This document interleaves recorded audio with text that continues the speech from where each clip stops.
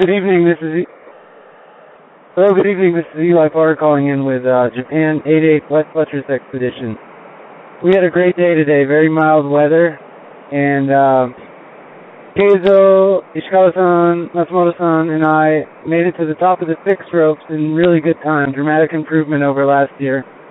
And then Ed, James, and Zach went ahead and carried some food up for us a little further up the ridge to a cache point, which tomorrow, if all goes well, we'll move into the 17,200-foot high camp of Denali, the last point before we make a summit attempt. And on our way by, we'll grab our food, some fuel, and a stove that's there, and just that way we break up the load for a lot of the bulk of the climbing tomorrow.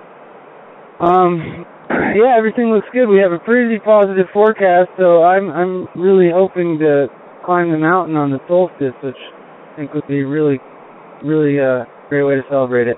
I'll let Keizo talk about his day in Japanese. もしもし、吉本です。こんにちは。今日は高度順応のために4800メーターの稜線まで、険しい、非常にきつい、ロープが張ってあるところがあるんですけど、不定ロープと言います。それを登っていきまして、稜線まで出て、素晴らしい景色を見て、戻っていって、今夕食をとったところです。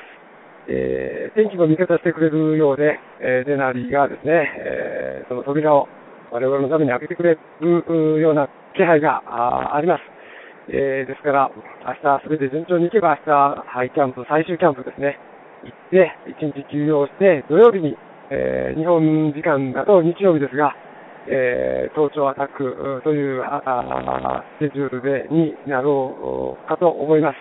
それでは石川さんに変わります。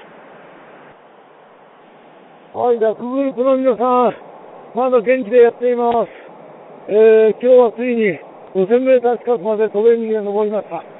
明日5200メーターの最終キャンプ、ベースキャンプから数えると6つ目の最終キャンプに到達する予定です。今、船津さんが言ったように、日曜日に最終アタックということで、ここにチャレンジをします。